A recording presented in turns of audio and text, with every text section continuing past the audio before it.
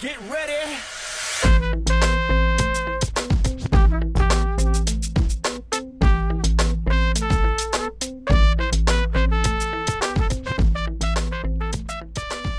Hello and welcome to College Talk. My name is Beth Brandon and I will be your host today as well as most days.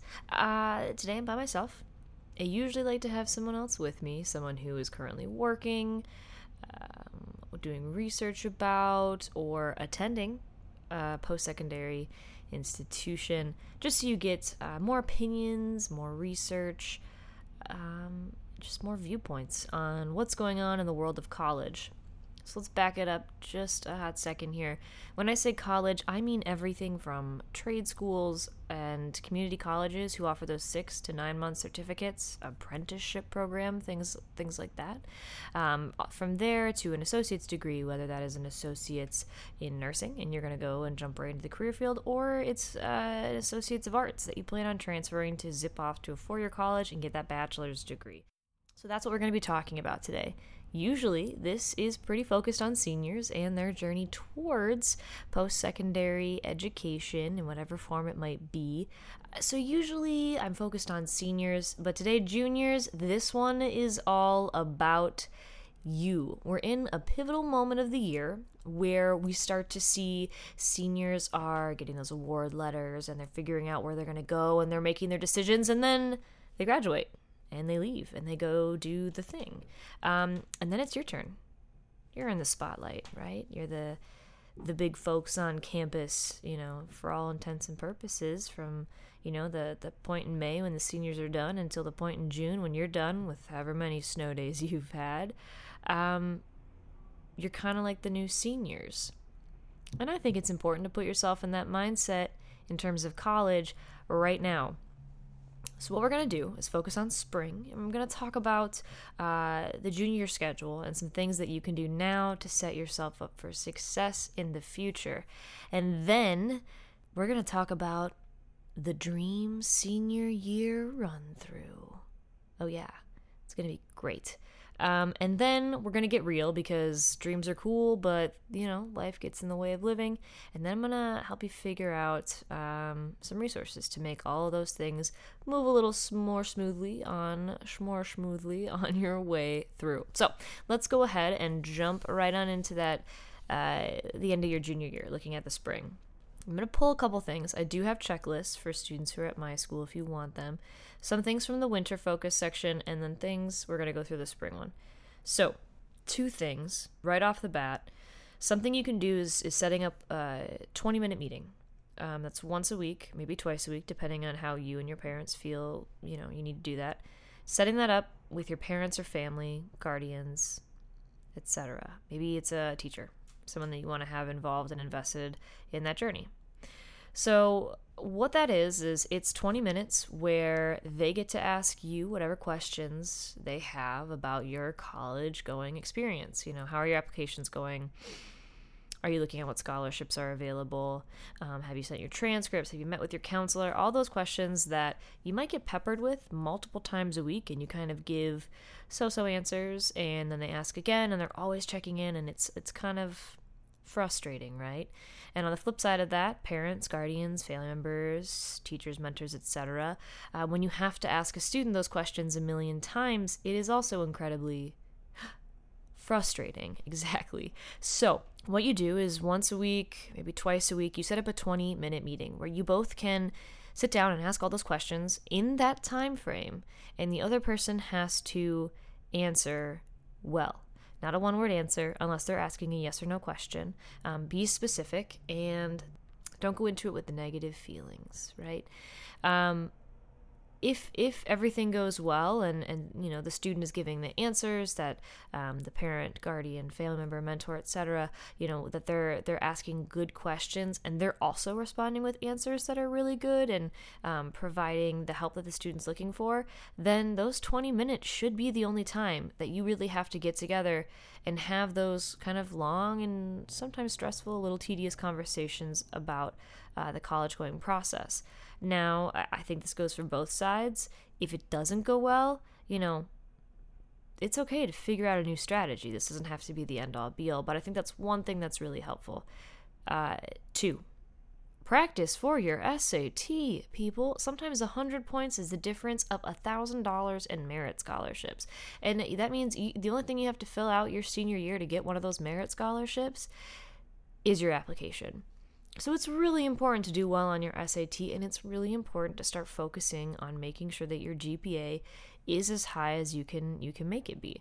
And that might happen by taking AP classes, right? With that weighted GPA, that might be something that you need to do.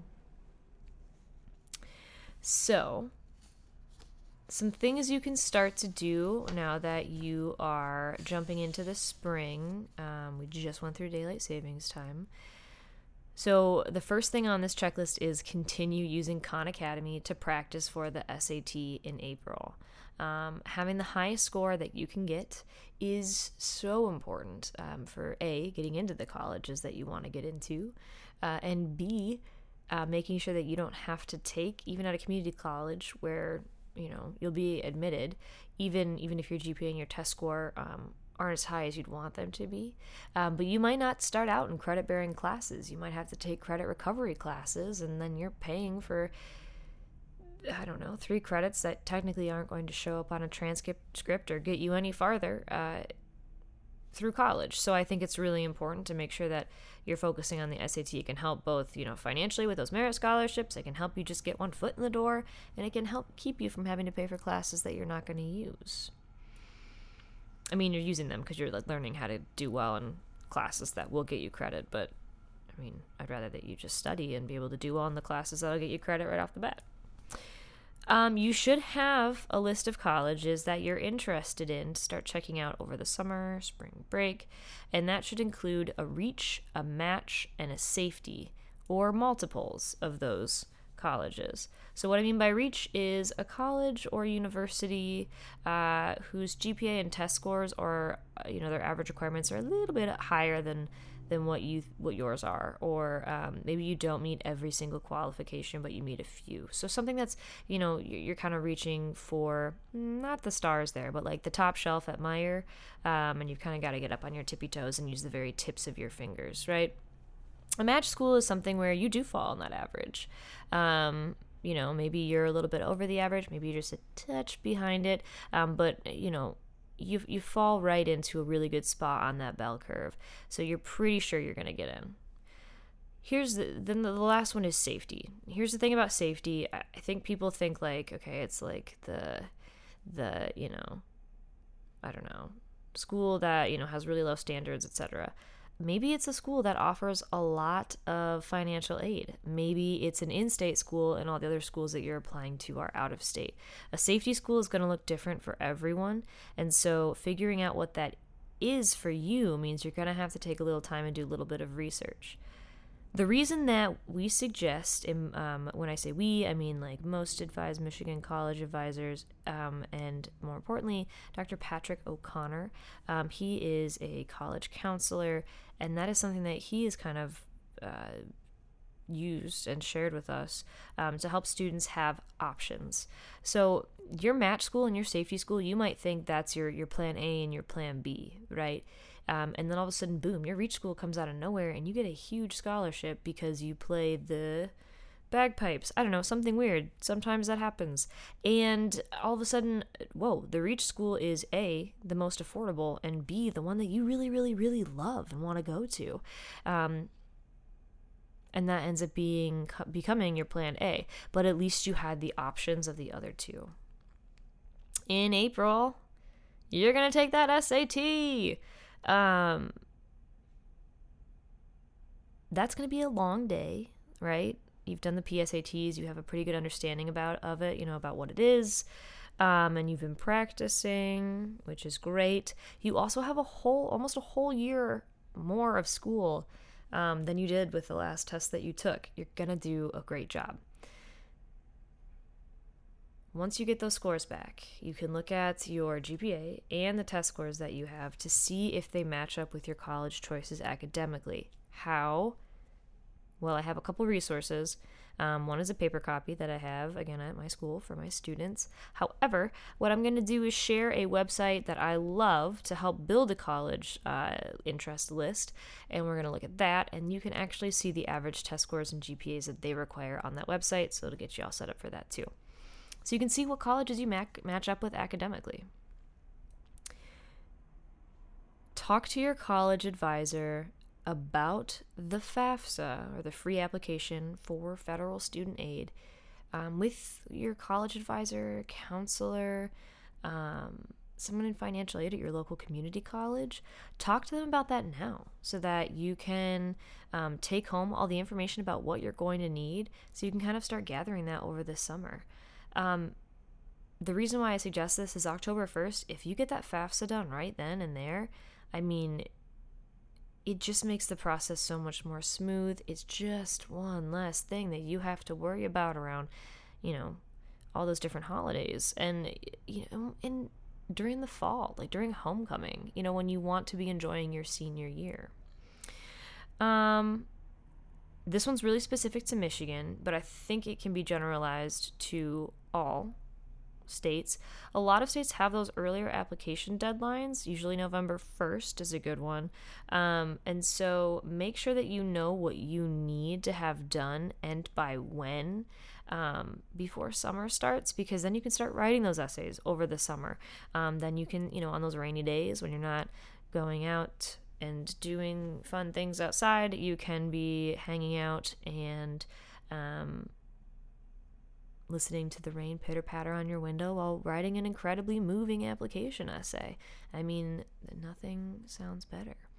And then, of course, throughout the summer, start thinking about what colleges you can visit.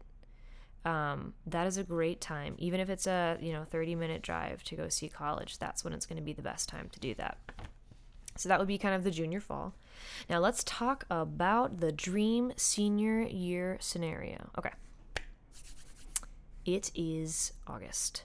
You've enjoyed your summer. You had a great summer job. You made some money. You saved it some for college.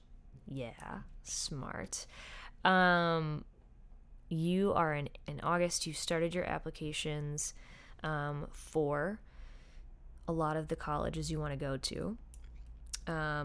You're gearing up for the start of the school year, and maybe you even have some of those applications done. Boom, September hits. You're back in school. You're meeting with folks. You're learning how to send transcripts. You send those transcripts to those colleges you've already applied to in August, and all of a sudden, you're done with the college application piece. So you're kind of hanging out for the rest of September. Maybe you're checking out and finding some of those fall scholarships that people aren't usually prepared to apply for, and you're already starting to build up, scholarship padding for when you're ready to go to college next fall. October 1st hits. You've got all your FAFSA stuff ready from taking stuff home and the information that you got in the spring of your junior year. You've already got that all together. You and your fam get the FAFSA done by October 3rd. You've got all October to, your applications are done. The FAFSA's done. You're just working on maybe some applications for scholarships. You're enjoying time with your friends, and you're enjoying homecoming, different sports. Maybe you're in band. You're enjoying all of those things without having to worry about those really big stressors. So November 1st hits. You've already got those deadlines. They're well underway. You're able to, in later November, start to respond. Maybe you got invited to a scholarship competition. Maybe they're asking you to come to an admitted student event, and you have the opportunity, because you don't have to spend your Saturday working on college applications. You can go and visit campus and get free lunch and have people give you tours and so much free college gear. Things get opened up when you do them early. All right, so it's December. You're hearing back from some of those more intense colleges that you've applied to. You've heard back from quite a few other colleges you've applied to. But ultimately, you're enjoying your winter break. You're not struggling to get applications done and freaking out about other things like, can I send my transcript? Will the school send my transcript over winter break when, the folks who work at the school are also at home enjoying their winter break? Those aren't things that you have to worry about. Okay, so we're back at school. It's January, February. You're starting to get financial aid award letters to the different schools that you applied to. You take them into your counselor, your college advisor, a teacher you've been working with, and you read through them and you figure out which school is going to be the best for you financially. You start taking that into consideration. You look at different schools. Maybe you use your spring break to go and check out some campuses. And May 1st, you already know what school you're going to. That decision day process is easy for you. Since you prepared early, you've also known that you have to save for a housing and enrollment deposit, which you saved for and you were all A-okay and ready to go. And you pay that. Your seat is saved. You're ready to go. And you can spend the last month of your senior year with your friends enjoying it, and not worrying about all those college things buzzing around. It's pretty nice. And in the meantime, during those downtimes in January, February, etc., you're applying for scholarships. It's perfect. That is the dream. But like I said, we know that things don't always work out. So what do? Well, you have to know your resources. Who should you talk to? A counselor, a teacher. If you have a college advisor, talk to them. Call the schools. I know it seems weird and kind of scary to call them up and have that phone conversation with them, especially if you don't really know 100% what to say. But they're the ones who are going to have the best answer for you because they're the ones you're filling all this stuff out for. They know what they want. They know what they need. That's the school. Get it right from the source. They're going to answer your question and they're going to help you out because they want you to be successful, and that starts by feeling at home. And if that's something you don't experience while you're working with someone on that campus, maybe that's an indicator about, should you or should you not go there. You can Google things or say, hey Siri, can you take me to Eastern Michigan University's website? And you can take a look around their website.